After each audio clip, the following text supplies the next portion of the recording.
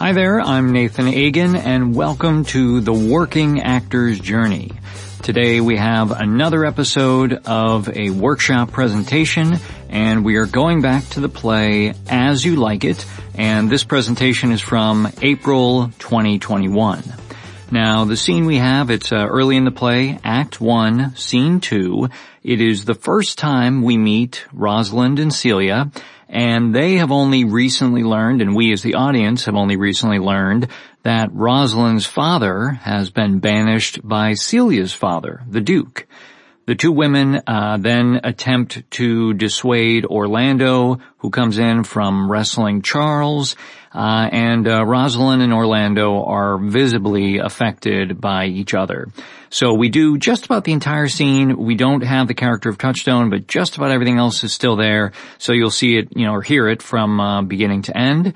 There's a lot of fun stuff in there. And yes, of course, the wrestling is a physical moment, but I think the group did a really great job just in terms of their exclamations and just general crowd noise, the way they kind of worked on it, that I think you'll get a sense of what is happening. Because, and Shakespeare did this in a lot of his plays, a lot of the action took place off stage. A lot of battles took place, off stage, and then you just have characters describing what would happen. So, you can just kind of imagine that the wrestling is off stage and you're just hearing the other characters react to it.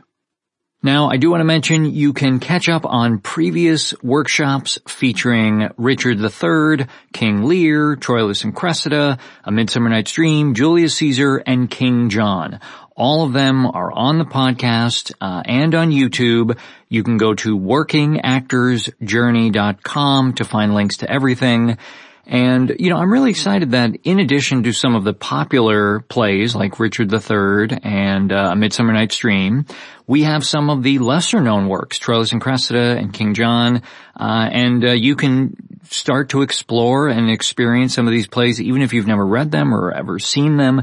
You can start to discover the language in these plays. And, as I mentioned, we are going back to As You Like It. We already have had one scene presentation on here. And in fact, we have another one coming up. So that'll be, in the near future. So it's really great just to see, and we always have different scenes from As You Like It. So not only are you seeing, or hearing different parts of the play, or seeing it on YouTube, hearing it here, not only are you experiencing different parts of the play, but you're also experiencing it with totally different actors. So you're hearing and seeing different Rosalinds and Celias and Orlandos and all this other stuff. So it's just really exciting that all of these artists and the directors have a chance to explore the material in their own way and with all of this time that we are giving them.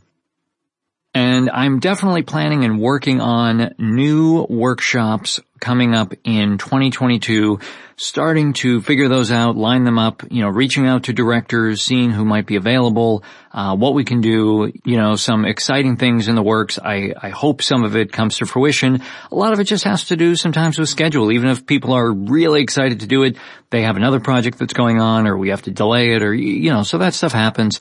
But definitely working on continuing this series. So if you want to be part of an upcoming workshop, or want to observe them from the with the audience ticket, I want to keep doing that. And I will also mention that coming up at the end of October 2021, we have a free Q&A and discussion with Jeffrey Wade on Wednesday, October 27th at 12 p.m. Pacific, 3 p.m. Eastern. It'll be live and streamed on Facebook. Jeffrey is a previous podcast guest, and he's directed a number of these workshop scenes, including the one you're going to hear today. And in our live Q&A, Jeffrey will mainly be discussing the character of Dogberry from Much Ado About Nothing. It's a role he's played a couple times. He finds it a very fascinating part. And, in its own way, it is very tricky. I mean, the character has a lot of malapropisms and is certainly, I think meant and written and designed to be a comedic character. But, it's up to the actor to figure out, okay, well, I don't play funny. What do I do here? So I think it'll be really fun to talk to Jeffrey about his process playing this character at very different points of his life, and to hear what he discovered and found when he revisited it. And you can be there live to ask your questions too about the part, Jeffrey's career, or anything else. So again, it's going to be Wednesday, October 27th at 12 p.m. Pacific, 3 p.m. Eastern, and just go to the Working Actors Journey Facebook page and you will find it. We already have an event created, and right there on that page, that same page where the event is, the video will be streamed live and you can interact through the comments, leave your questions. I'll be relaying those to Jeffrey as we go, and it'll be really fun. We recently did one with Libby Apple, the former, artistic director emerita of Oregon Shakespeare Festival. She had a lot of fun. The audience really got a kick out of it, so we're excited to keep this, maybe series going, and just have fun. Again, find more ways to connect these lifelong professionals with all of you, to answer your questions or get more insight on the career, whether it's something that you are pursuing professionally or you just really love doing. Why not connect you with people who have been doing this for decades? That's what we're really about here, that you can learn from people who have been working and pounding the pavement and figuring this all out, through the course of their lives, and now you get to learn from them.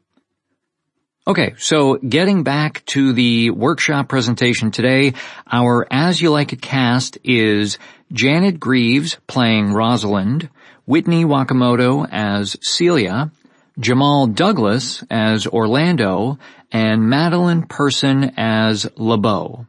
Now, Gideon Rappaport is the dramaturg for the scene and was with this group throughout, and he also plays Charles the Wrestler for the presentation. And as I mentioned, Jeffrey Wade is the director, and he is also stepping in for Danny Fulkerson as Duke Frederick. Danny was with us for the weeks leading up to it and just was unable to attend this presentation. So Jeffrey, as he has done in a few other presentations, has stepped in to fill in for that role. And ironically, this was another part that Jeffrey had played, I believe, at the Weston Playhouse in Vermont. He had played Duke Frederick, so I had a little bit of experience with the part. And so, you'll hear Jeffrey not only be directing, but as the Duke. All right, I think that is it. Enough of an introduction from me. So without further ado, here we go with the rehearsal room presentation of As You Like It from April 2021.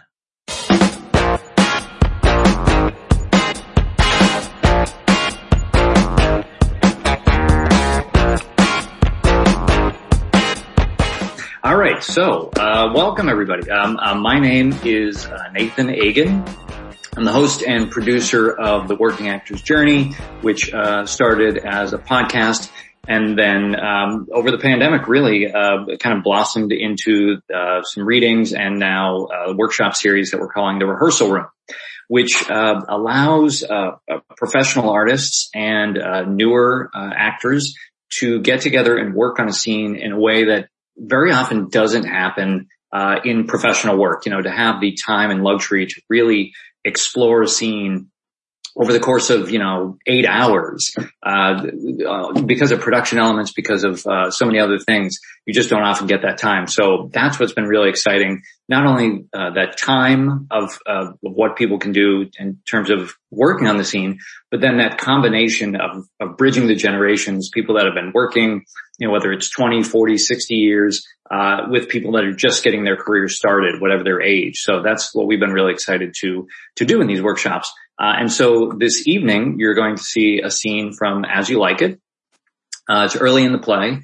And I'll let the group kind of explain more. I will just say, the other thing I just wanted to mention, some of you may have seen, depending on social media where you might have found this, we're choosing a charity for each evening. Your ticket obviously tonight was free. If you are in a place, to give, the charity tonight we selected is City of Hope, which is a cancer research and treatment center.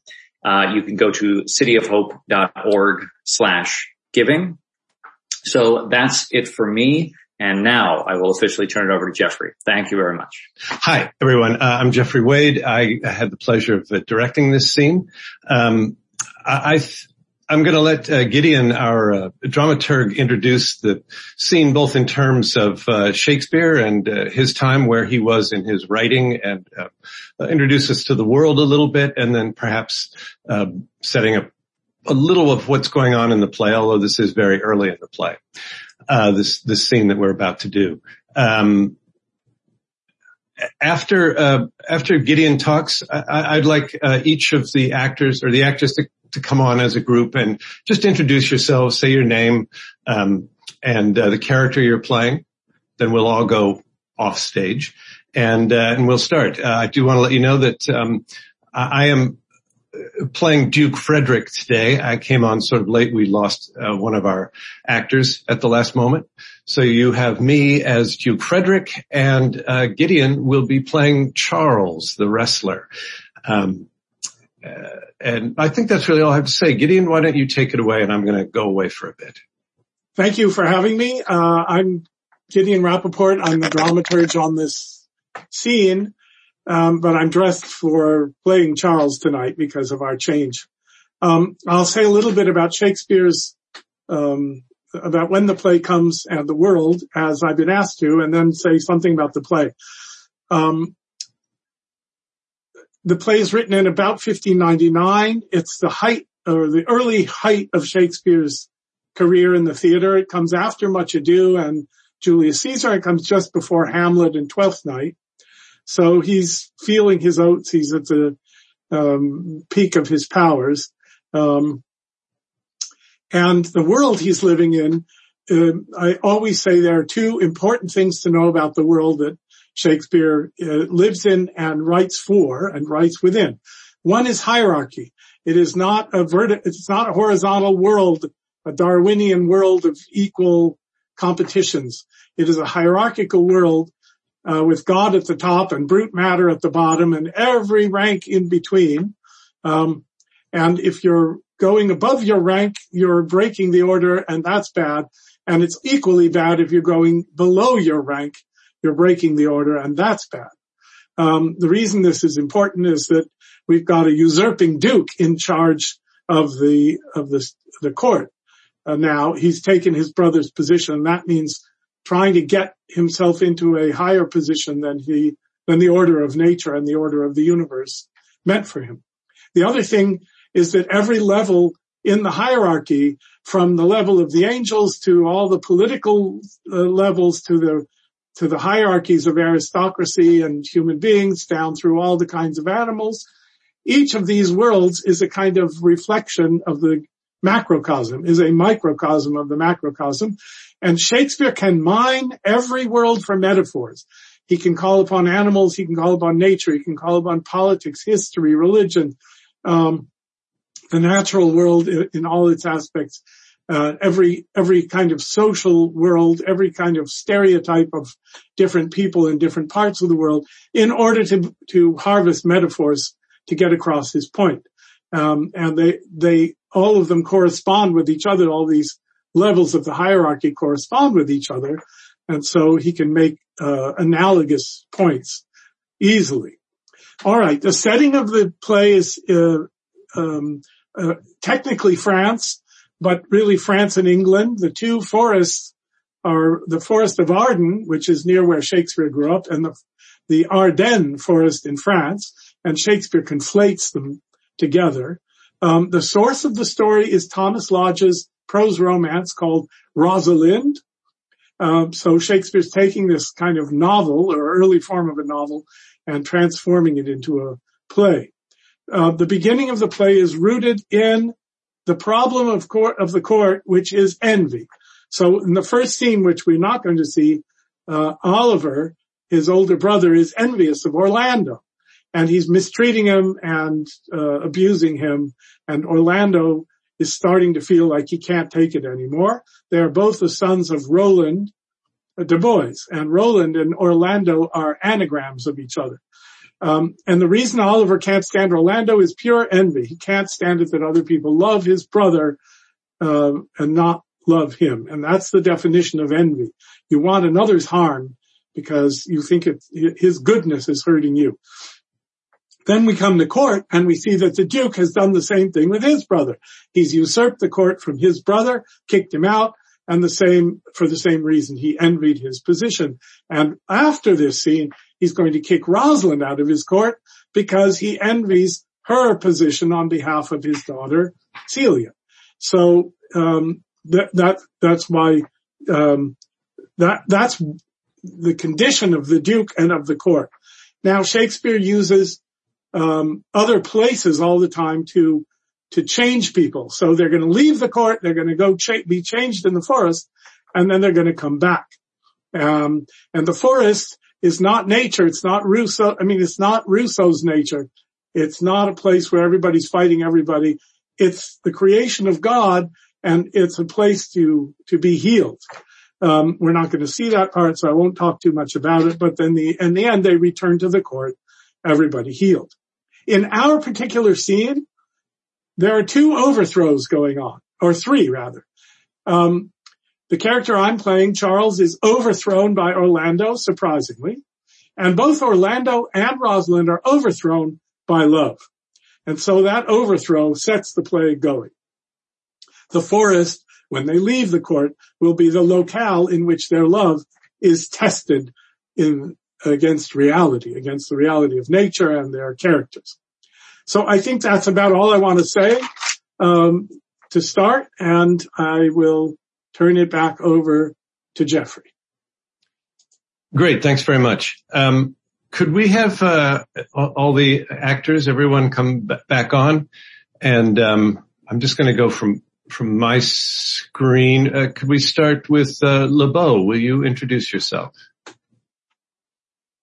Can't hear you. I can't hear you. Mike, there you go. Hi, my name is Madeline Person, and I am LeBeau, the courtier. Great.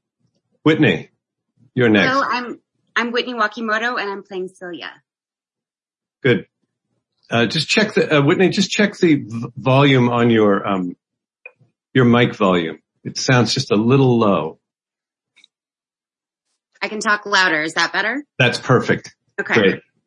And Janet, Rosalind. Hi, I'm Janet Greaves, and I'm playing Rosalind. Good. Gideon, you're next on my screen. I'm Gideon Rappaport, and I am in this emanation playing Charles the Wrestler. Good. Hence my costume. And Jamal. Hey everybody, my name is Jamal Douglas, and I'll be playing Orlando.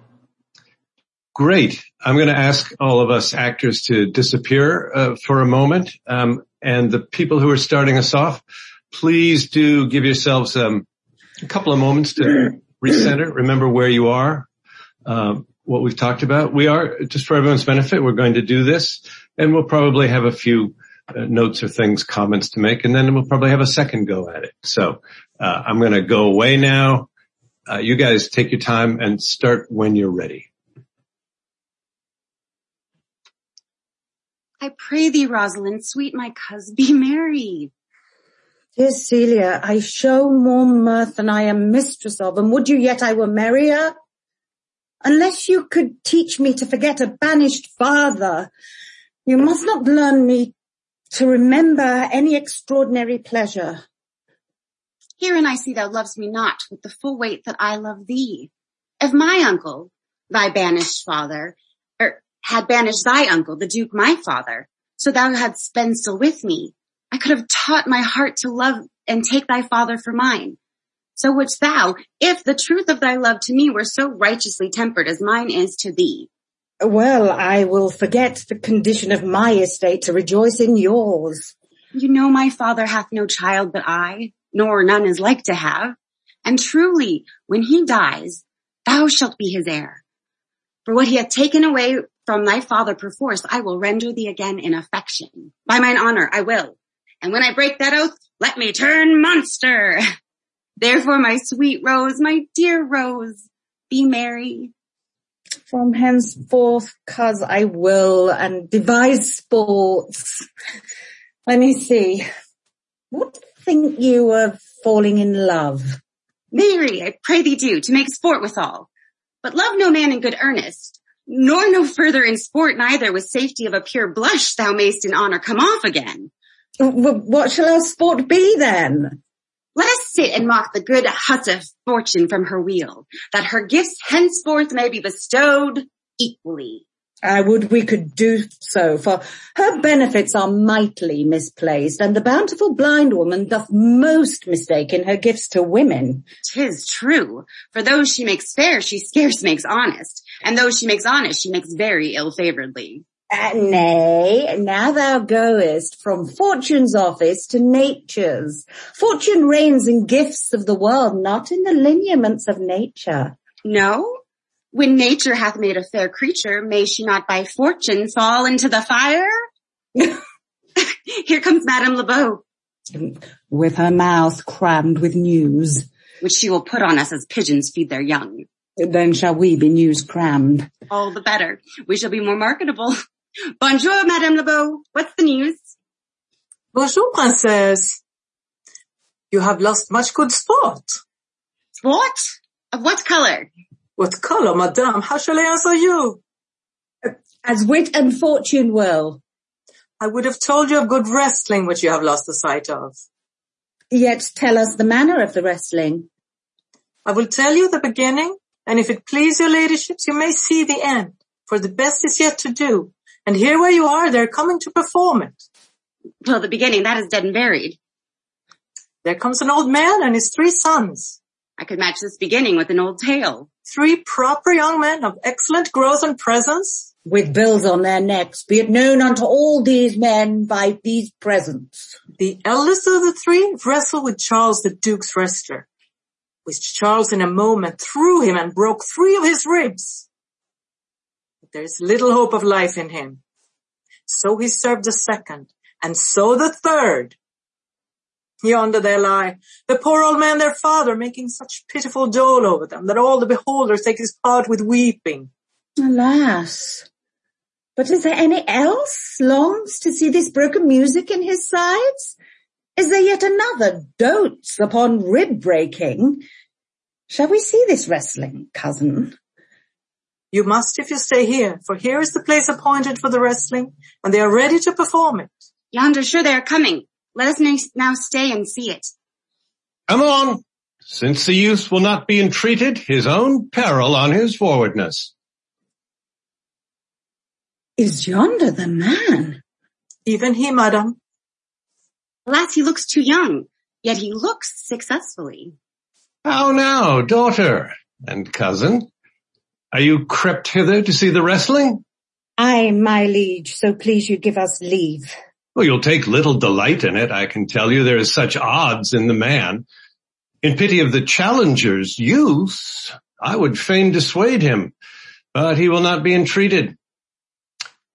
Speak to him, ladies. See if you can move him. Call him hither, good Madame Lebeau. Do so. I'll not be by. Monsieur the challenger, the princess calls for you. I attend them with all respect and duty. Young man, have you challenged Charles the wrestler? No, fair princess. He is the general challenger. I come but in as others do, to try with him the strength of my youth. Young gentleman, your spirits are too bold for your years. You have seen cruel proof of this man's strength. If you saw yourself with your eyes or knew yourself with your judgment, the fear of your adventure would counsel you to a more equal enterprise. We pray you for your own sake to embrace your own safety and give over this attempt. Do, young sir. Your reputation shall not therefore be misprized. We shall make it our suit to the Duke that the wrestling might not go forward. I beseech you, punish me not with your hard thoughts, wherein I confess me much guilty to deny so fair and excellent ladies anything. But let your fair eyes and gentle wishes go with me to my trial, wherein if I be foiled, there is but one shame that was never gracious. If killed, but one dead that is willing to be so. I should do my friends no wrong, for I have none to lament me. The world no injury, for in it I have nothing. Only in the world I fill up a place which may be better supplied when I have made it empty. The little strength that I have, I would it were with you. And mine, to eke out hers. Fare you well. Pray heaven I be deceived in you. Your heart's desires be with you. Where is this young gallant that is so desirous to lie with his mother earth? Ready, sir. but his will hath in it a more modest working. You shall try but one fall. No, I warrant your grace. You shall not entreat him to a second that have so mightily persuaded him from a first. You mean to mock me after. You should not have mocked me before. But come your ways. Now Hercules be thy speed, young man. I would I were invisible to catch the strong fellow by the leg. Oh. Oh. Oh. Oh, excellent young man. If I had a thunderbolt in mine eye, I can tell who should down. Oh! No more. No more. Yes, I beseech your grace. I am not yet well breathed. How dost thou, Charles? I cannot speak, my lord. Bear him away. What is thy name, young man? Orlando, my liege, the youngest son of Sir Rowland de Boys. I would thou hadst been son to some man else. The world esteemed thy father honorable, but I did find him still mine enemy. Thou shouldst have better pleased me with this deed hadst thou descended from another house. But fare thee well. Thou art a gallant youth. I would thou hadst told me of another father. Were I my father, cuz, would I do this? I am more proud to be Sir Rowland de Boys' son, his youngest son, and would not change that calling to be adopted heir to Frederick. My father loved Sir Rowland as his soul, and all the world was of my father's mind. Had I before known this young man his son, I should have given him tears unto entreaties, ere he should have thus ventured. Gentle cousin, let us go thank him and encourage him. My father's rough and envious disposition sticks me at heart. Sir, you have well deserved. If you do keep your promises in love, but justly, as you have exceeded all promise, your mistress shall be happy. Gentleman, with this for me, one out of suits with fortune, that could give more, but that her hand lacks means. There we go, cuz. Aye, fare you well, fair gentleman. Can I not say I thank you? My better parts are all thrown down, and that which here stands up is but a Quentin, a mereless, lifeless block. He calls us back. My pride fell with my fortunes. I'll ask him what he would. Did you call, sir? Sir, you have wrestled well and overthrown more than your enemies. Will you go, cuz? I'm with you. Fare you well. What passion hangs these weights upon my tongue? I cannot speak to her, yet she urged conference. Oh, poor Orlando, thou art overthrown. Or Charles or something weaker masters thee. Good sir, I do in friendship counsel you to leave this place. Albeit you have deserved high commendation, true applause and love, yet such is now the Duke's condition that he misconstrues all that you have done. Duke is humorous. What he is indeed more suits you to conceive than I to speak of. I thank you, sir. And pray you, tell me this. Which of the two was daughter of the Duke that here was at the wrestling? Neither his daughter, if we judge by manners, but yet indeed the smaller is his daughter. The other is his daughter to the banished Duke, and here kept by her usurping uncle to keep his daughter company, whose loves are dearer than the natural bond of sisters. But I can tell you that of late this Duke has taken displeasure against his gentle niece, grounded upon no other argument but that the people praise her for her virtues and pity her for her good father's sake. On my life, his malice against the lady will suddenly break forth. Sir, fare you well. Hereafter, in a better world than this, I shall desire more love and knowledge of you. I rest much bounden to you. Fare you well. Thus must I from the smoke into the smother, from tyrant duke into a tyrant brother. But heavenly Rosalind.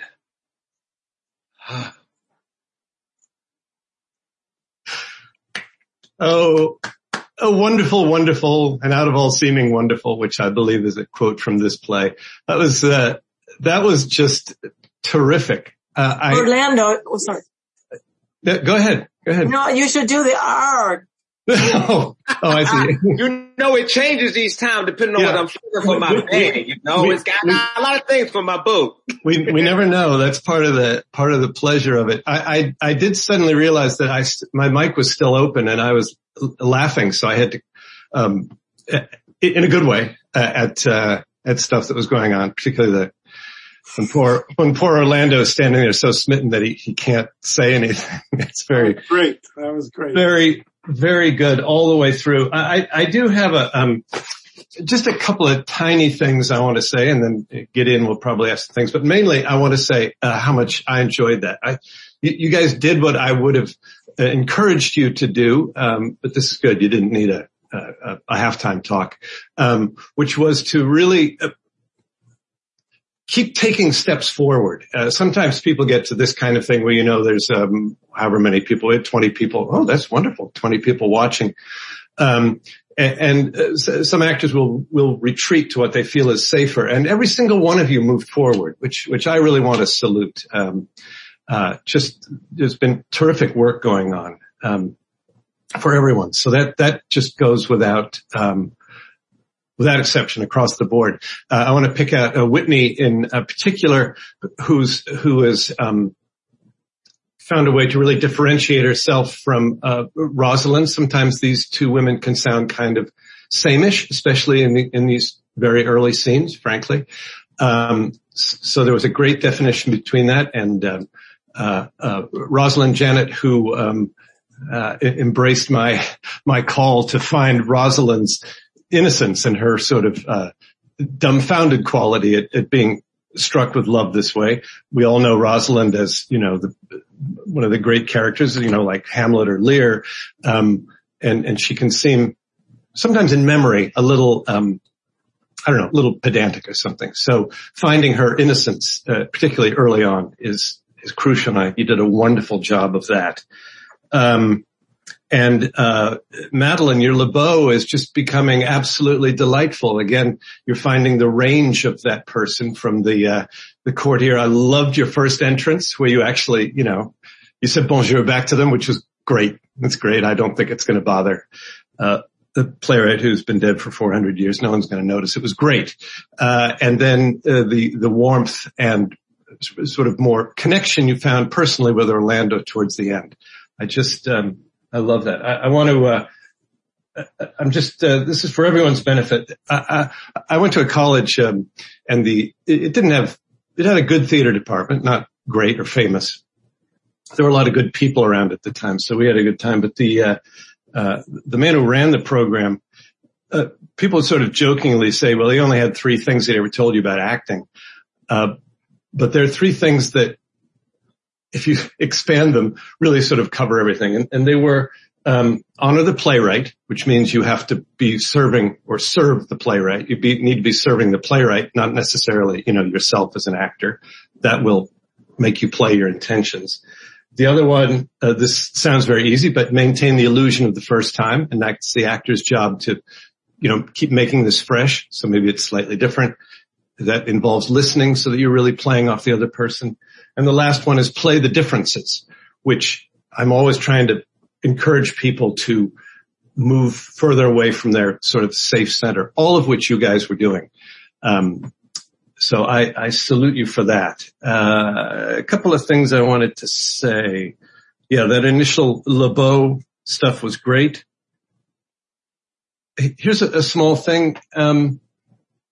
LeBeau, you need to pick out, which you may have lost this, you will lose the sight of it.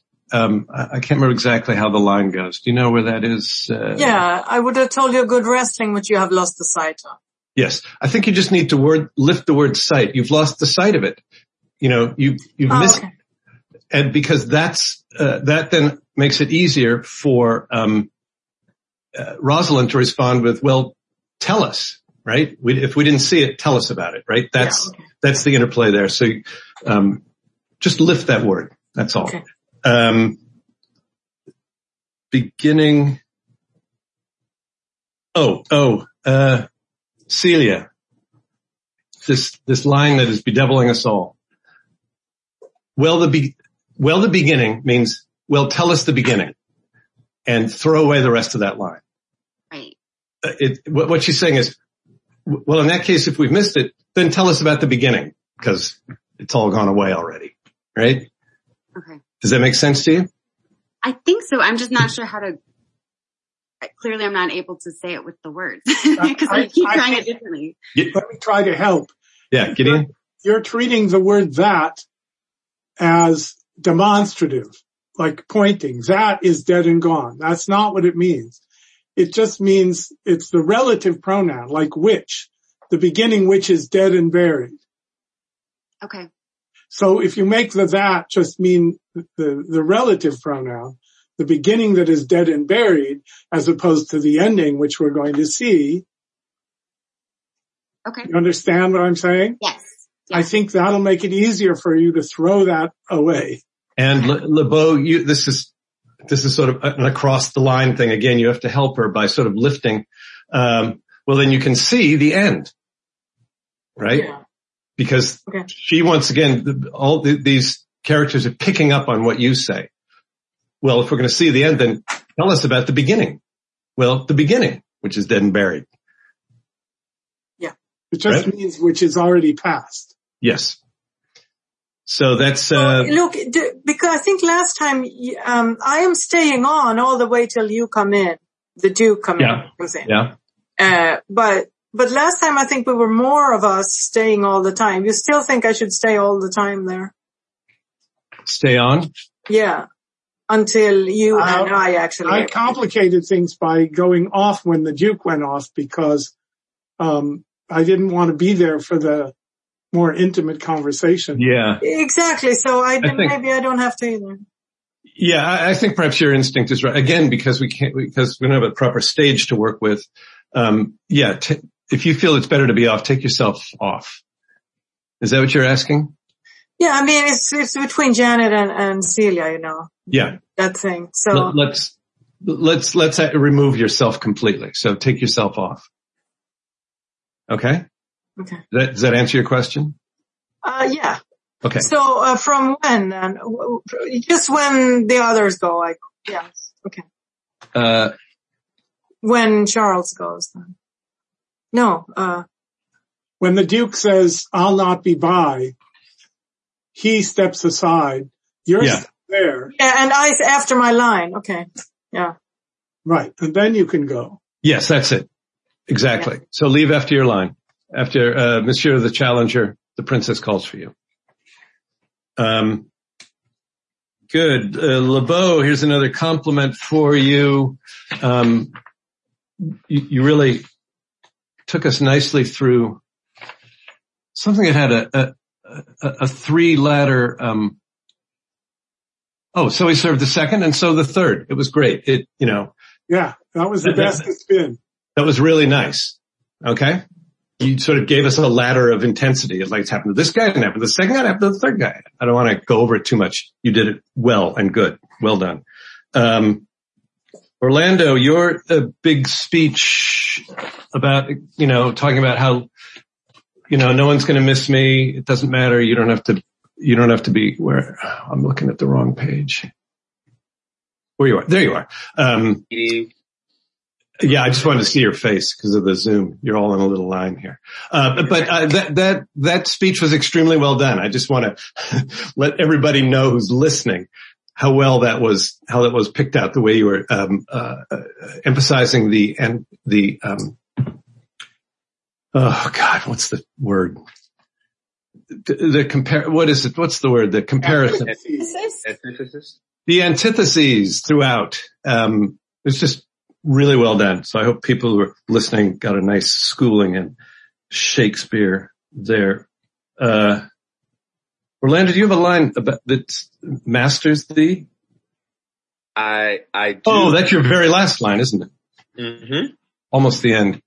I made a note, but then I've changed my mind. I'm not quite sure whether masters or thee is more important. They both need value.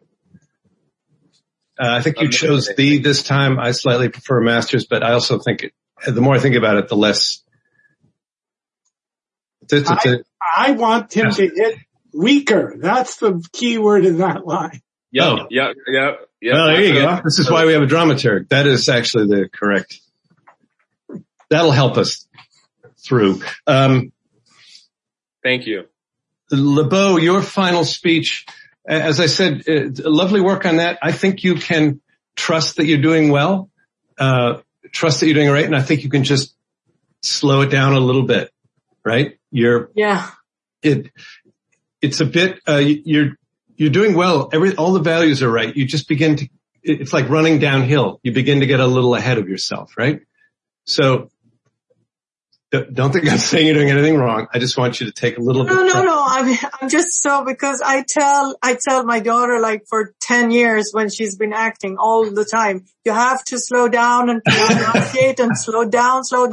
You know, but I can't do it myself, you know. You can. This is really why I'm doing it. You are doing it. You are doing it, and you have been doing it. I'm giving you permission to go even further, right? Okay, thank you. Yeah, that's what we want. And there was one. I'm sorry, I took notes in two different places. There's a line, Rosalind. My father loves Sir Roland as his soul, so that when you get to the father in the next line, we don't need. That's old news already. So all the world is my father's mind. My father loved him, and everybody else thought the same thing. Something like that. I got it picked out twice, and I only needed it once. Understand? Yeah. It's what Dakin Matthews calls old news. Once something has been mentioned, you don't need to lift it again. That's basically all I had to say. Gideon will have a few. Does anybody have any questions or comments for me before we go on to Gideon? Okay, Gideon. Sure. I don't have that many, actually. I think I had stars in my eyes and I wasn't being too meticulous, but I did get a few. Celia, line 10. Still means always. So thou hadst been still with me. As long as we'd been always together, I could have taught my love, blah, blah, blah. You get what I mean? I'm not saying do anything differently. I just want to know that you know what that means. Thank you. And then, Celia, also at line 29, what was it? Than. We missed the than in line 28, actually. Nor no further in sport, neither. You left out than with safety of a pure blush thou mayst in honor come off again. Did you catch that? Yes. Okay, Orlando, 165. I want you still to hit youth instead of strength. The wrestling with Charles is a test of strength. We know that. The difference is there are such, what's the word, Jeffrey? There are such odds in the man, and you're trying the strength of your youth. You've got a kind of strength of youth that he doesn't have. Okay, cool. I'm gonna do this, but I'm gonna let you know, last week y'all told me to hit strength, and the week before that y'all told me to hit youth. Okay? And so I am applying the note, but it did switch up each week. It's like as soon as I hit the other thing, it's the next. What I would say is the replay. We get them in the email every week. What I would say is build. You can hit strength, but build so youth is bigger. That's all. Beautiful. I love that. Thank you. Thank you so much. The actor's lament. Yeah. I know. You do the note and you get the other note again. Actor's lament. All right. I ask a simple question, I get a pageant. Okay, Rosalind. 236.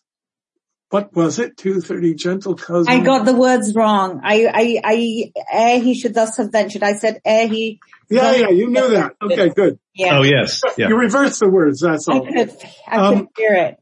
Two more. LeBeau in 274 and also I think a few lines down. When you say the word Duke, I want you to work on a liquid U. Oh, I forgot that again. Dang. Duke. Every time you say Duke, it's got to have that Y in it. Duke, not Duke. And Orlando, I'm not going to fight with Jeffrey about your final thing, but my dramaturgical note would be, do that, or whatever you're going to do on the words instead of adding syllables. That's part of trusting the playwright. Oh, because it's a short line. Just because he gives you the words. Let that short line be the drama rather than saying the line and then going, And that's on the end for the last line, your last line. Okay, cool. Cause I didn't do that this time and I think that Madeline came in and said she missed it, but I don't think I did it last time. Well, I think she might have meant a different line, but in this line, you said, but Heavenly Rosalind, No, he didn't this time. I did not do that at all. Then why did I take this note? I had to. I don't know. I don't know why you did it either, but I definitely just fell with no sound. We've heard it. All right, Nathan, I want the instant replay. There you go. We're going to watch these replays, baby. All right. I appreciate you. I appreciate you very much, so. I appreciate you. You're doing great. We've heard it all different ways. And, I'm willing to take, I'm just going to leave this because I'm willing to hear whatever it's right, whatever it feels like in the moment on that last line. I like the way it happened today. Whatever it was. So good. Where are we in time? Oh, we've spent about 50 minutes. I'd like to go through it one more time. Let's just take like 3 minutes and, everybody can grab a glass of water or something. I know I forgot to put mine right here. And sit in front of the AC for a moment. It's nearly 100 degrees out here in the valley. So, I don't know where all you all are, but it's hot here today. Anyway. I see smoke from a fire. Where are you, Jamal? I'm in Sherman Oaks. It's hot as hell. Oh yeah, you're just down the road. Yeah. Okay.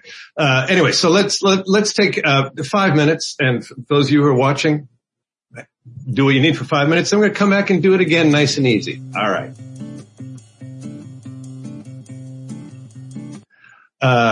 Good. Welcome back. All right. Let me get my script up here. Great. We're going to go through it one more time. Nice and easy. Enjoy yourselves. People, I've said, take your time. Please take your time. But remember that great sort of, I always think of it like a hand in the small of your back, the sort of feeling we got with the Italian rehearsal. So I know I'm asking you to both take your time and move it along, but you're good actors and you can handle two thoughts at the same time, all of you. So, let's, those of us who are off camera, go off camera. Celia and Rosalind, once again, please give yourself a few moments before you start. And let's have one final lovely go at this. I pray thee, Rosalind, sweet my coz, be merry.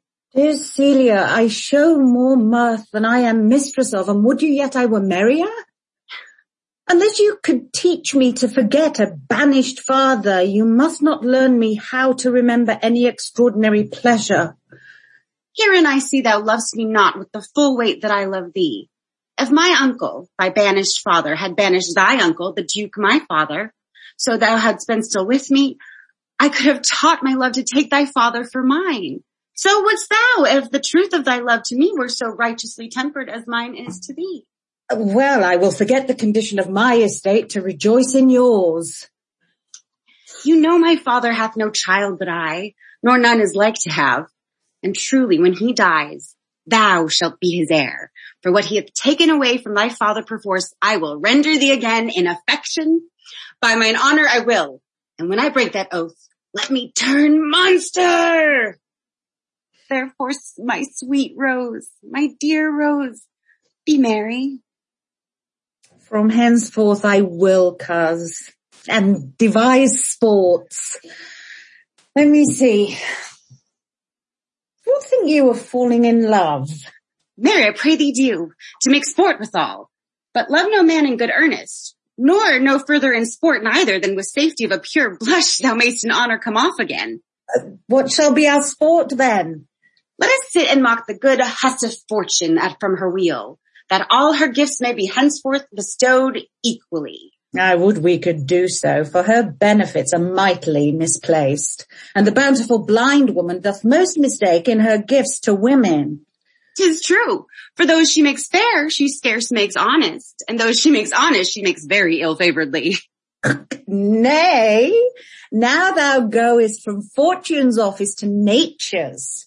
Fortune reigns in the gifts of the world, not in the lineaments of nature. No, when nature hath made a fair creature, may she not by fortune fall into the fire?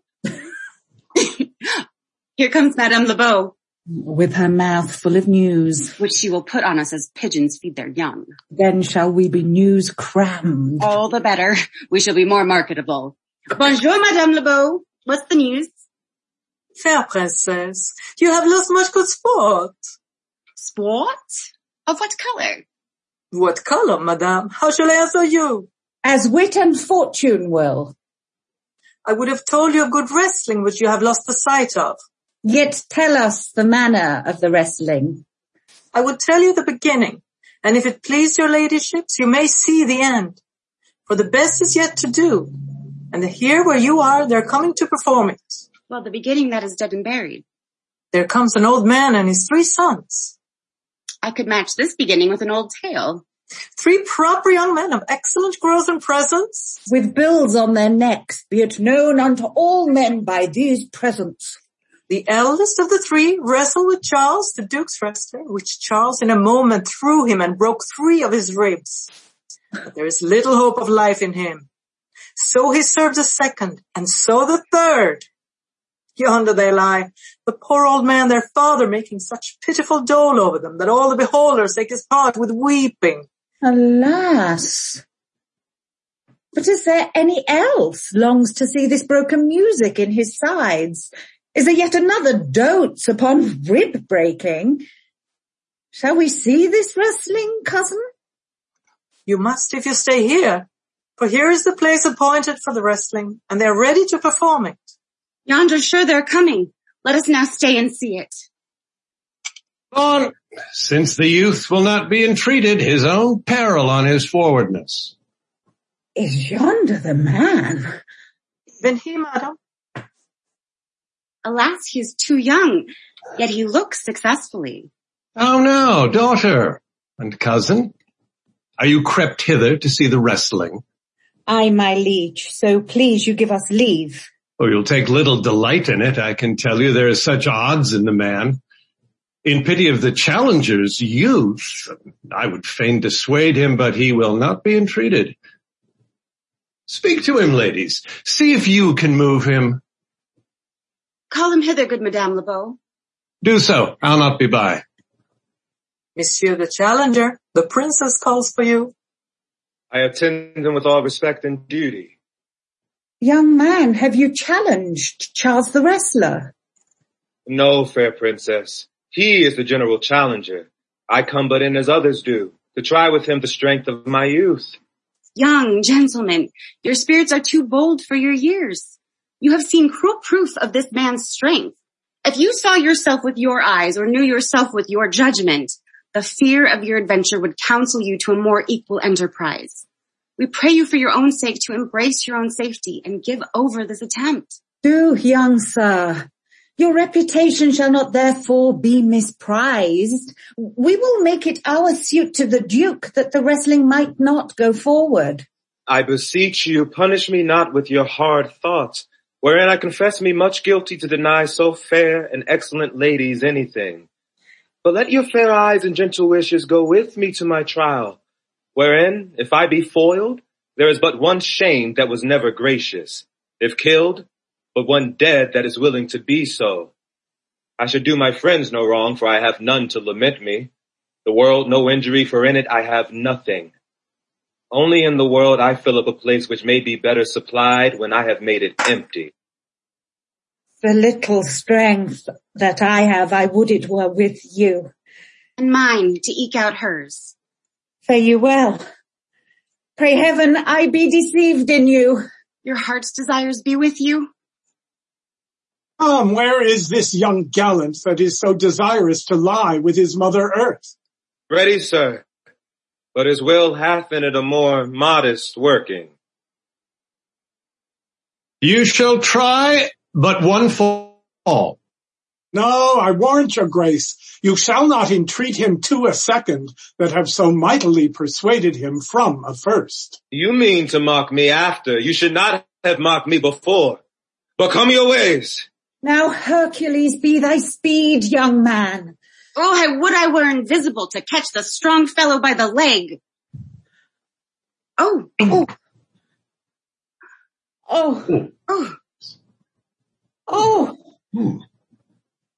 Oh, excellent young man. If I had a thunderbolt in mine eye, I could tell who should down. Oh!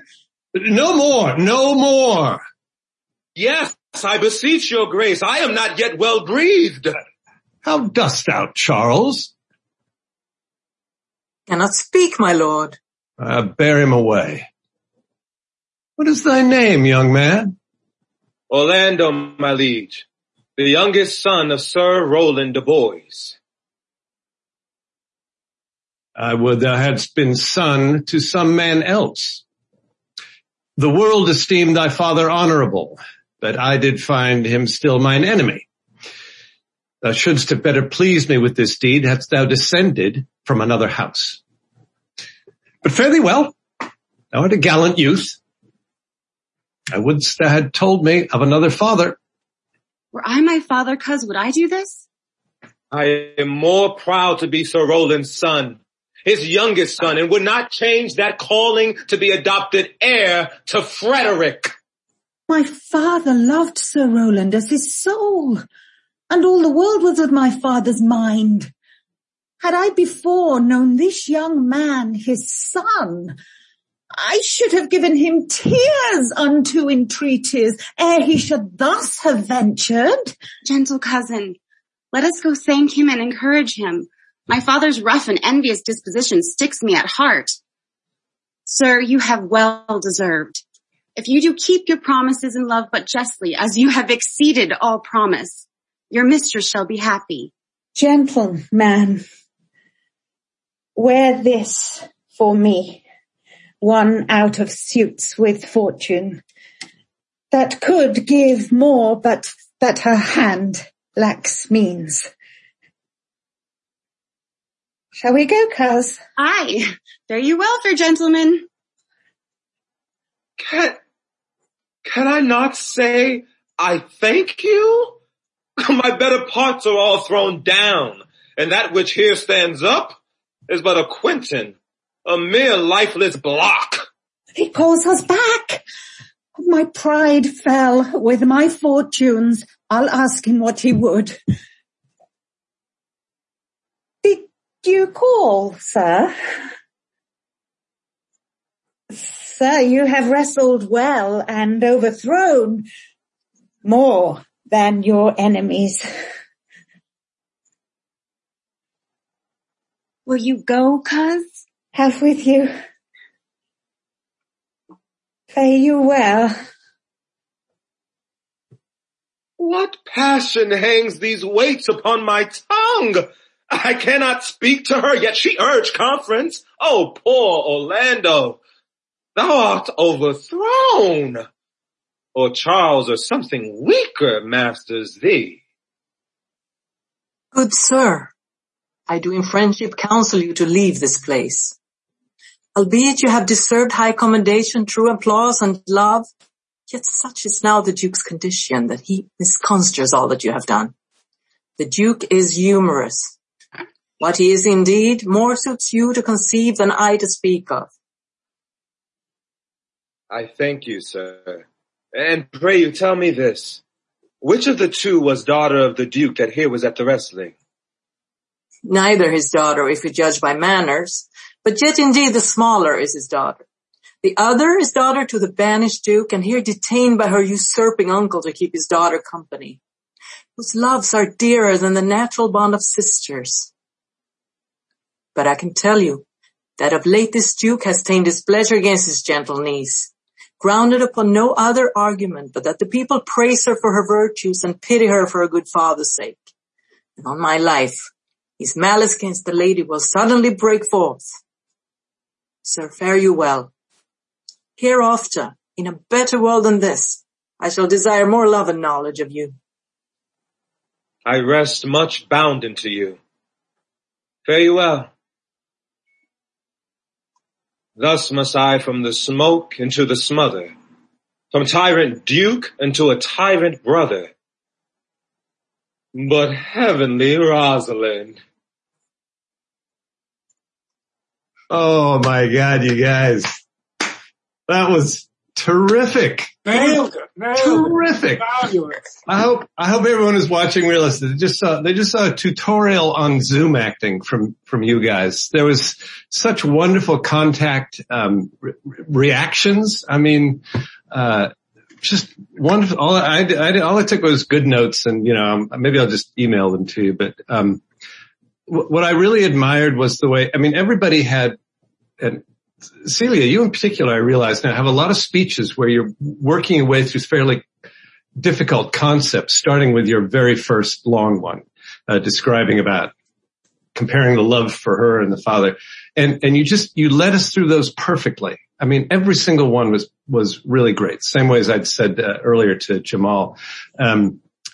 Just really terrific work. Everybody took the notes that we just gave you, which amazes me. Whenever I get a note, I usually don't execute it until 2 or 3 rehearsals later. Rosalind and Celia, that was a great work together early on. The real listening and responding, and it's so hard to do on Zoom, but I felt a real connection between the two of you. I loved this can be a nice session for you, Whitney, because I have a lot of really good things to say. I just loved how far you went, like that, when you say, "Oh, I'm going to be a monster." You really were finding the fun in her, and none of it was too far. None of it was too far. You were really working to bring your friend out of it wasn't just being funny. You were trying to accomplish something. So that was great. Ill-favored? Do you say ill-favored? Yeah, those she makes. Oh, that was another one. Yeah, it was really good. Again, you made a real joke about falling in the fire, all that stuff. You got the line right that we were giving you such a hard time about. Yes, you did. Yeah, you got it right. Jamal, I liked the weaker at the end. Madeline, you've made a really interesting character out of LeBeau. Really terrific. I thought that last speech of yours was fabulous, Madeline. Yeah. Thank you. Yeah. Everybody's grown so much since we started. It's really super work from every single one of you. So I'm not going to give any more notes. I'm sorry, I didn't practice with the cues, Don't worry about it. But there was one tiny little delay. It's, not a single person was, muted when they came on or any of that stuff that happens on all this Zoom stuff. So, extremely well done. And I'm now going to throw this back to Nathan if people have questions or anything, want to participate a little more, but I'm done. And I'm proud to work with all of you. Wonderful work, to echo what Jeffrey was saying. And, just a joy to watch, both versions, and just, that kind of term of growing.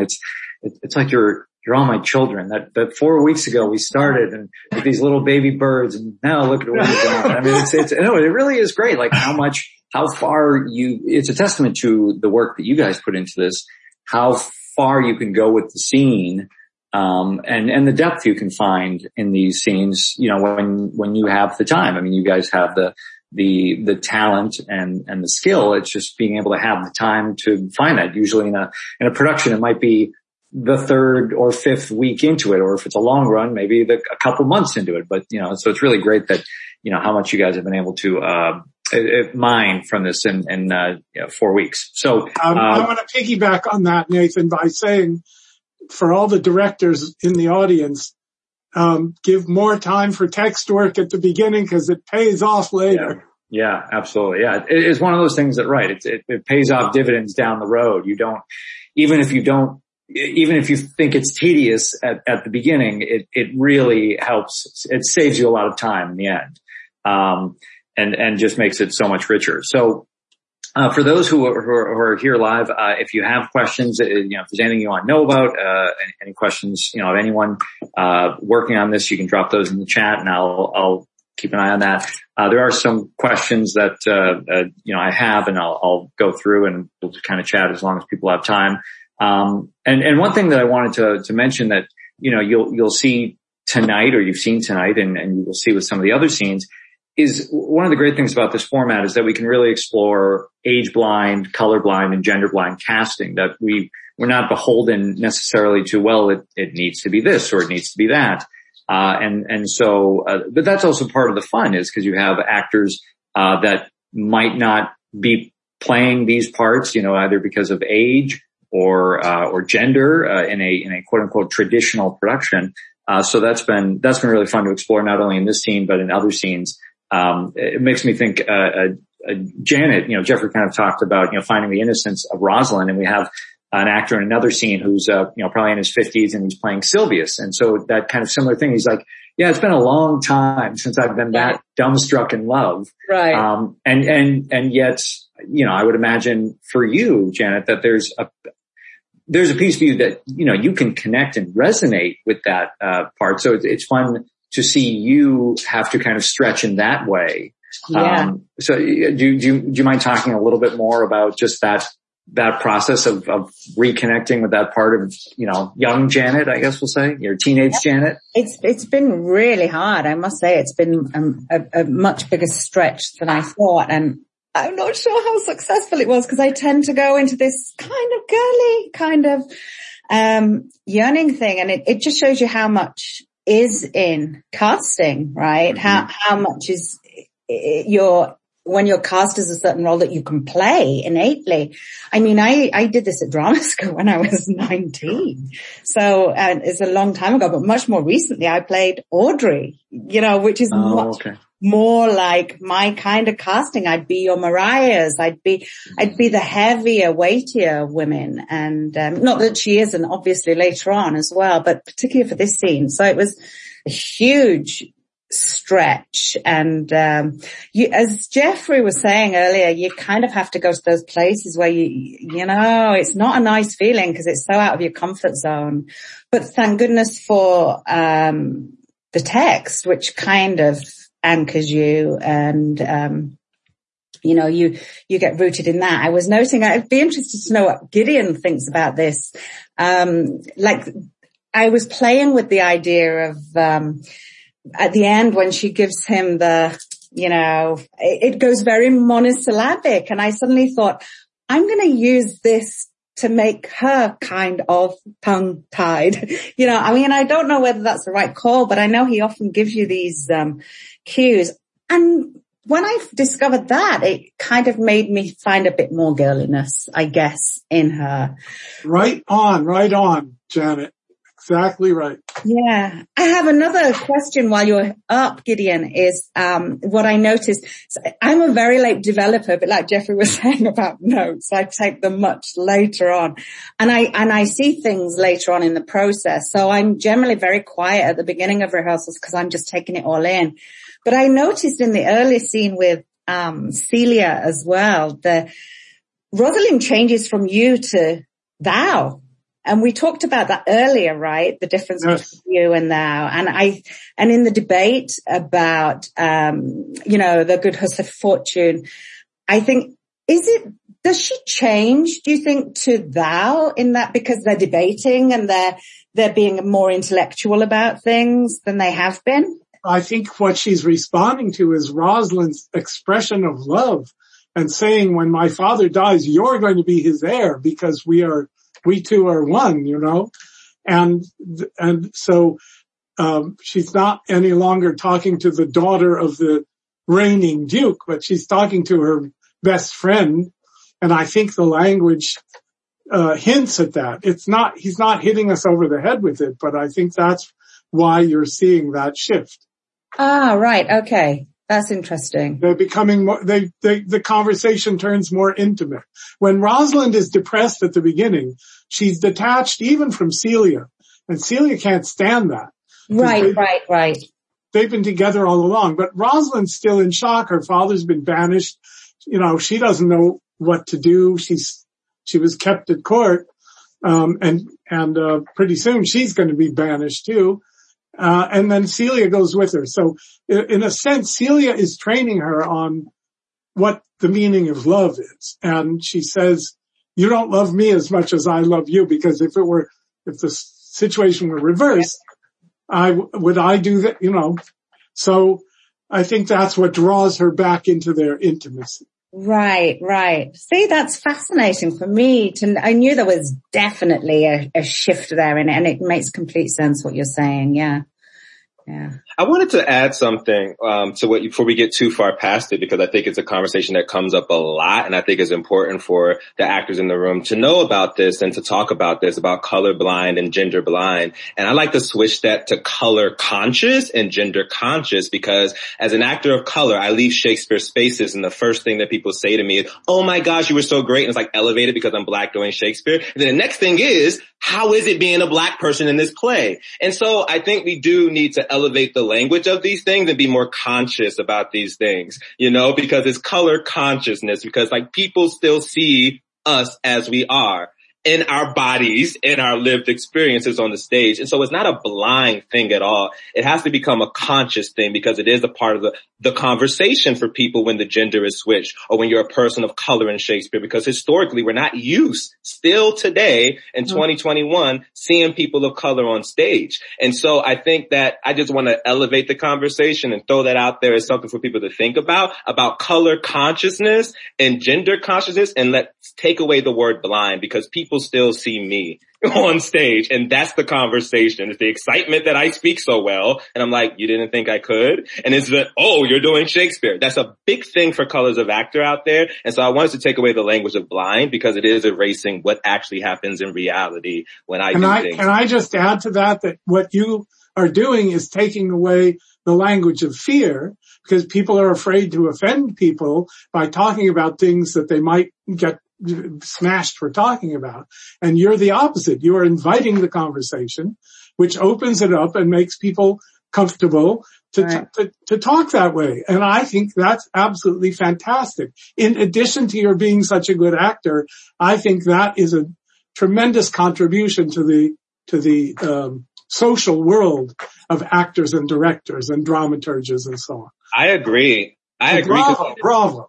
Even with thank you so much. I appreciate it. And I mentioned this because even being in this space and playing this role, when I was in grad school, I was not called in for romantic leads. I was literally told that, oh, you don't, yes, what? That is what happens to actors of color in the world. I was about to ask if you'd ever done Orlando.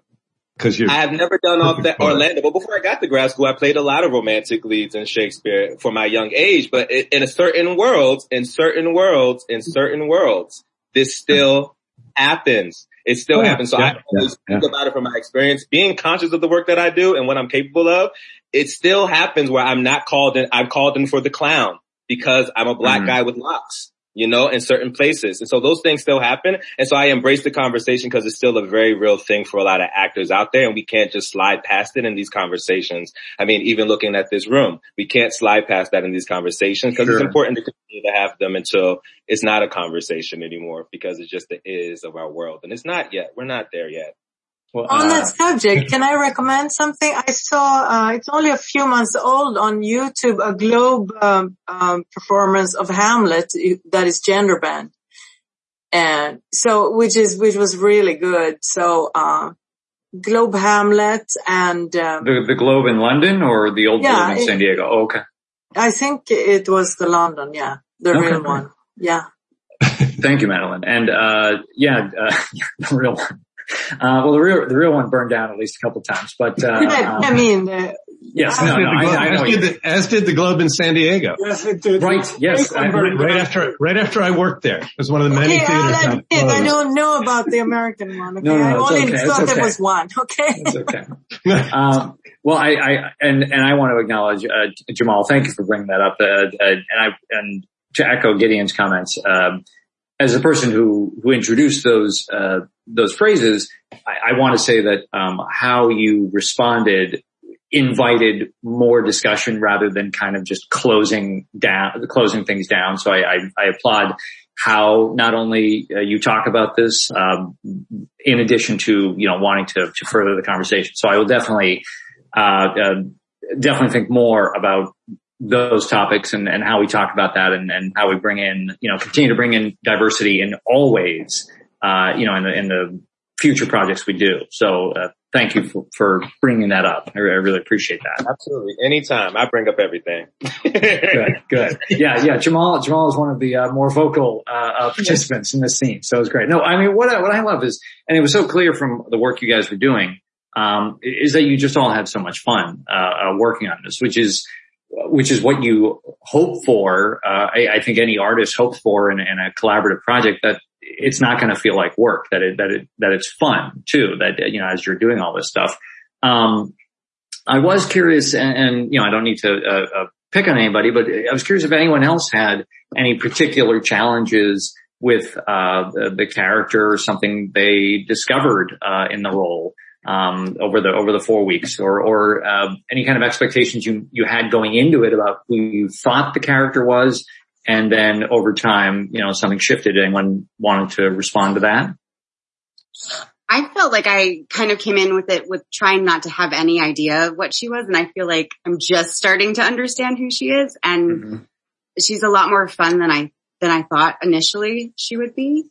And that's again through all the text. There's like these little, right, switches that she does. And, it was fun because I said yes to doing this because I was like, I really want to have fun and do something, something that I'm not doing lately. And this was very fun. And it was fun to explore, and to allow her to become something because it's been so long since I've been in like a full rehearsal process where it's focused on the rehearsal, where you really just get to kind of discover. I really enjoyed that. Whitney, she has a scene later in the play in which she is really milking the melodrama with Rosalind when she's seen the letters and the poems, and she's seen Orlando, and she's not spitting it out, and Rosalind saying, "Tell me who it was," and she's playing with her. So you're exactly right. She has that in her, and it comes out more through the play. Another question that came up was, for the actors, like, Jamal and Janet and Whitney, that, you guys have done, professional productions and all that. So you've had those constraints of, set and costumes and lights and time and all this kind of stuff. Do any of you want to speak to, just the way that we were able to work, or that you guys were able to work on this scene in terms of, this way and this context? Just your experiences of being able to take so much time to explore the scene this way.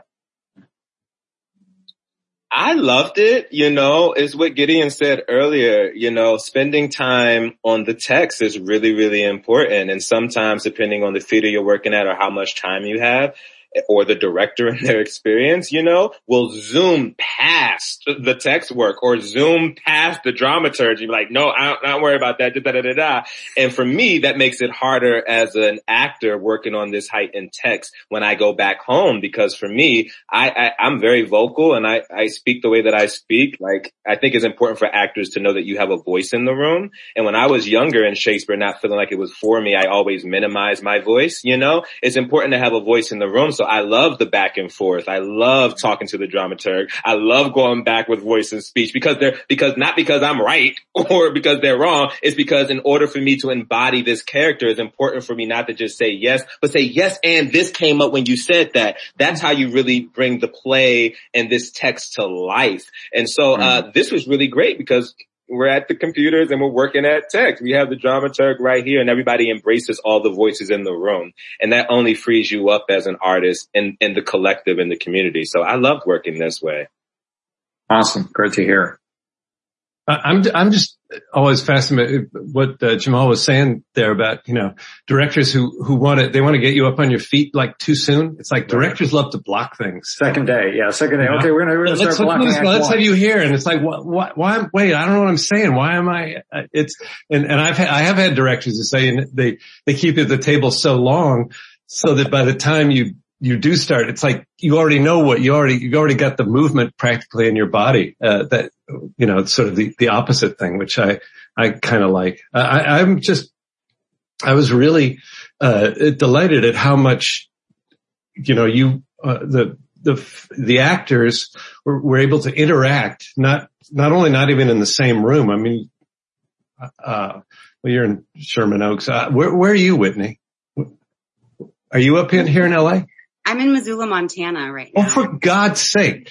See, I mean, half a country, 1,500 miles away, wherever it is. All of the same, you still manage to all, achieve, there was movement in it and real connection. So I just think, I think that's terrific. And it comes from, an ease with the text. You begin not to have to worry about every single word you're saying. And I mean, I know we're all over you all the time, but still the acting that was going on was terrific.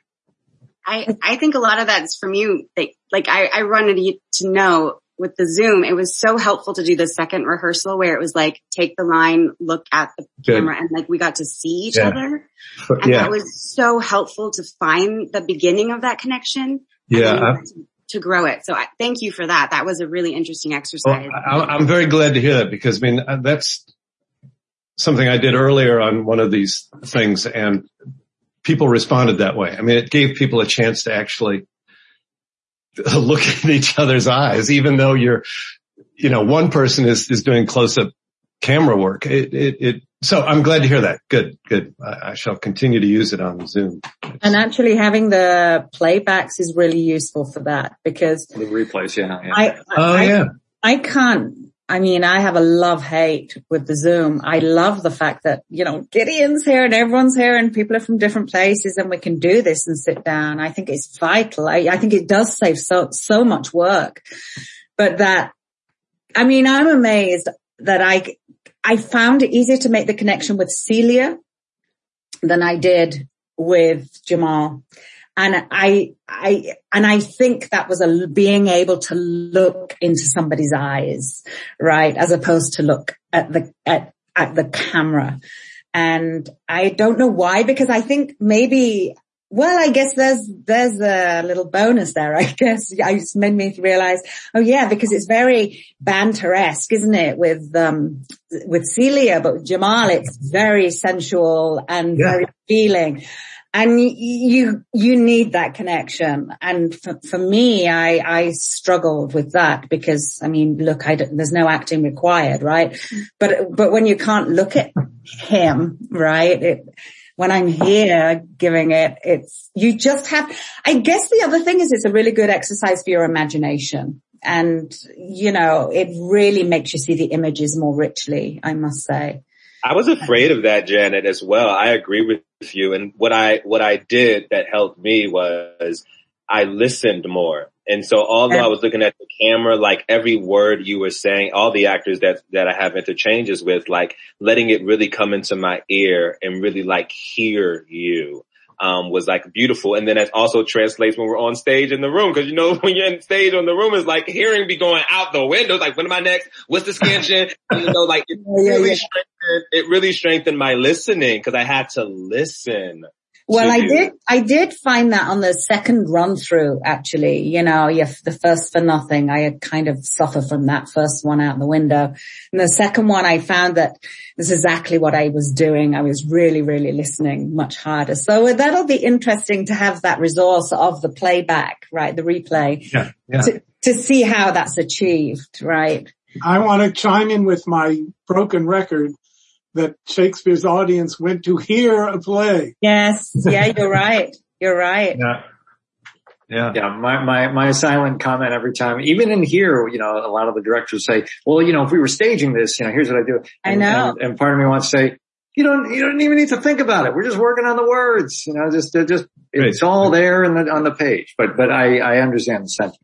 I think it's just an actor's inherent discomfort, right? Yeah. You're right. They're meant to, I don't know, which was it, the original Shakespeare company that only ever gave you the cue lines? Right. And, it's like, so you only knew the few lines that were coming before, you had to listen, right? Right. Oh. You know, we'll wrap up in just a minute or two here, but, Madeline, I'd love to hear, you know, your experiences as, you know, you worked on another scene, last round, and now you're back for this round, you know, with a different group. And I'd love to hear your experience of working with, you know, all these professionals and, you know, creating and developing the character of LeBeau. What was your experience working on the scene? You make me speak every time. Well, I don't want to speak. I wanted to go second round because I felt that, you know, this Zoom format and everything is new. So I wanted to perfect this, that also, Jeffrey took further, you know, that we actually, how we look and all this to make it as, you know, present or as possible. So it has, it's good also, you know, in general for Zooming, any Zoom you do, you know. And I wanted to, you know, I'm in my classics period. I'm in a huge classic period and, I'm just enjoying it. And I enjoy very much to work with these, people who have a lot more experience than I have. And I learn a lot, you know, so it's great. Wonderful. Well, good. See, you don't have to say too much. That was great. You also have a wonderful accent, so it's always nice to hear that too. Thanks. I wanted to commend Madeline because she was not afraid to ask questions from the start. I know, another good lesson from, you know, rehearsal. So don't worry about, you know. Yeah, I can add also about the replays, you know, because I never thought that I was going to watch the replays, you know, that would be like, you know, like the nerd in school, you know, and like the over nerd. But I did, and I did again and again, and I really, that's very, very useful. So, you know, in the future in a class, I would almost think that I would record it and then just have it and bring it home, and then you can listen, you know, again. Not even in a visual format, you know. So that is very helpful. It was very good. Well, I mean, you know, I listen to a lot of the sessions and rehearsals and very often I'm not watching, and I know just by listening, you know, the clarity of the story, because as Gideon just said, Shakespeare's audience went to go hear a play. It has that quality. And so yeah, just being able to hear, you know, you know, just from listening, if the story's clear, you know what's going on. So, especially with the classics, like. Yes, absolutely. The heightened language. Well, I want to thank, all of the attendees who came, the audience. I thank you very much for being here. I'll just mention them again very quickly. If you would, all the links are in the chat. If you'd like to donate to, City of Hope, there's a link to do that, cityofhope.org/giving. Our next, scene presentation is, next Wednesday, May 5th. We're doing the scene from Richard III with Elizabeth Swain directing. And there's still time actually to sign up and be an audience member for all of the weekly rehearsals through next Friday, May 7th. We have another 4 weeks of work, another 3 scenes going on. One just started earlier today, so there's still a lot to see. And there's a link in the chat, but you can also go to workingactorsjourney.com/rehearsal-room. So with that, I'll just kind of end the public part. The As You Like It group can stay where you are, and I will move everybody else into the waiting room, or you are free to sign off. But thank you again for attending, and hope you enjoyed this deep dive into As You Like It. Hey, it's Nathan here one more time. Thanks so much for tuning in to that entire presentation. I hope you enjoyed it as much as I did. I love going back. I mean, every time I watch these, I'll learn something new. The work is just so fantastic and so deep. It's just wonderful. So I hope you really enjoyed that. And like I said, the plan is to roll out more of these, so please stay tuned to the podcast or YouTube. I'm really making an effort to put more of this out there and not just hold on to it and wait for someday. If you're not on the email list, go to workingactorsjourney.com. That is usually where you will find out first about things that are coming up.